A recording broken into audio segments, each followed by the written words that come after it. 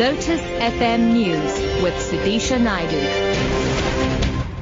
9 o'clock, good morning. Tshwane Bus Services commuters in Pretoria have been left stranded as bus operators who are members of the South African Municipal Workers Union downed tools. The protest is due to the city of Tshwane's decision that they must carry cash and sell tickets in their buses. City of Tshwane spokesperson Lindela Mashiko urges commuters to seek alternative transport. It is anticipated that about 80% of the city's bus routes will be severely affected by the ongoing disruption. Therefore, commuters are urged to make alternative transport arrangements. The strike action comes after a decision was taken by the city that the drivers should continue carrying the money bags and sell cash tickets in their respective buses, whilst an alternative system of fare collection is being investigated.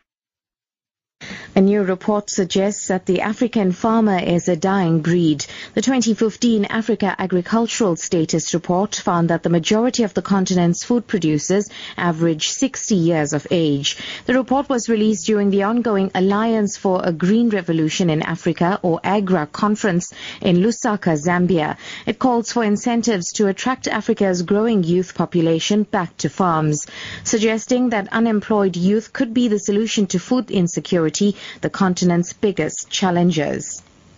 There is the need to rebrand the agricultural sector in order to reverse the youth disinterest, the myth that has been referred to in agriculture, by changing the perception of farming, from farming being seen as drudgery for old people to farming being seen as business and young farmers being seen as entrepreneurs.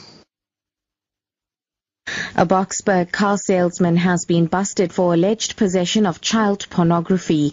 The man was arrested at his workplace yesterday afternoon after police established that he had child pornography on his laptop. Police say the suspect's house was subsequently raided and several items were seized. The 39-year-old is expected to appear in the Boksburg Magistrates Court tomorrow. And wrapping up, South Africa's elderly population is projected to double by 2050.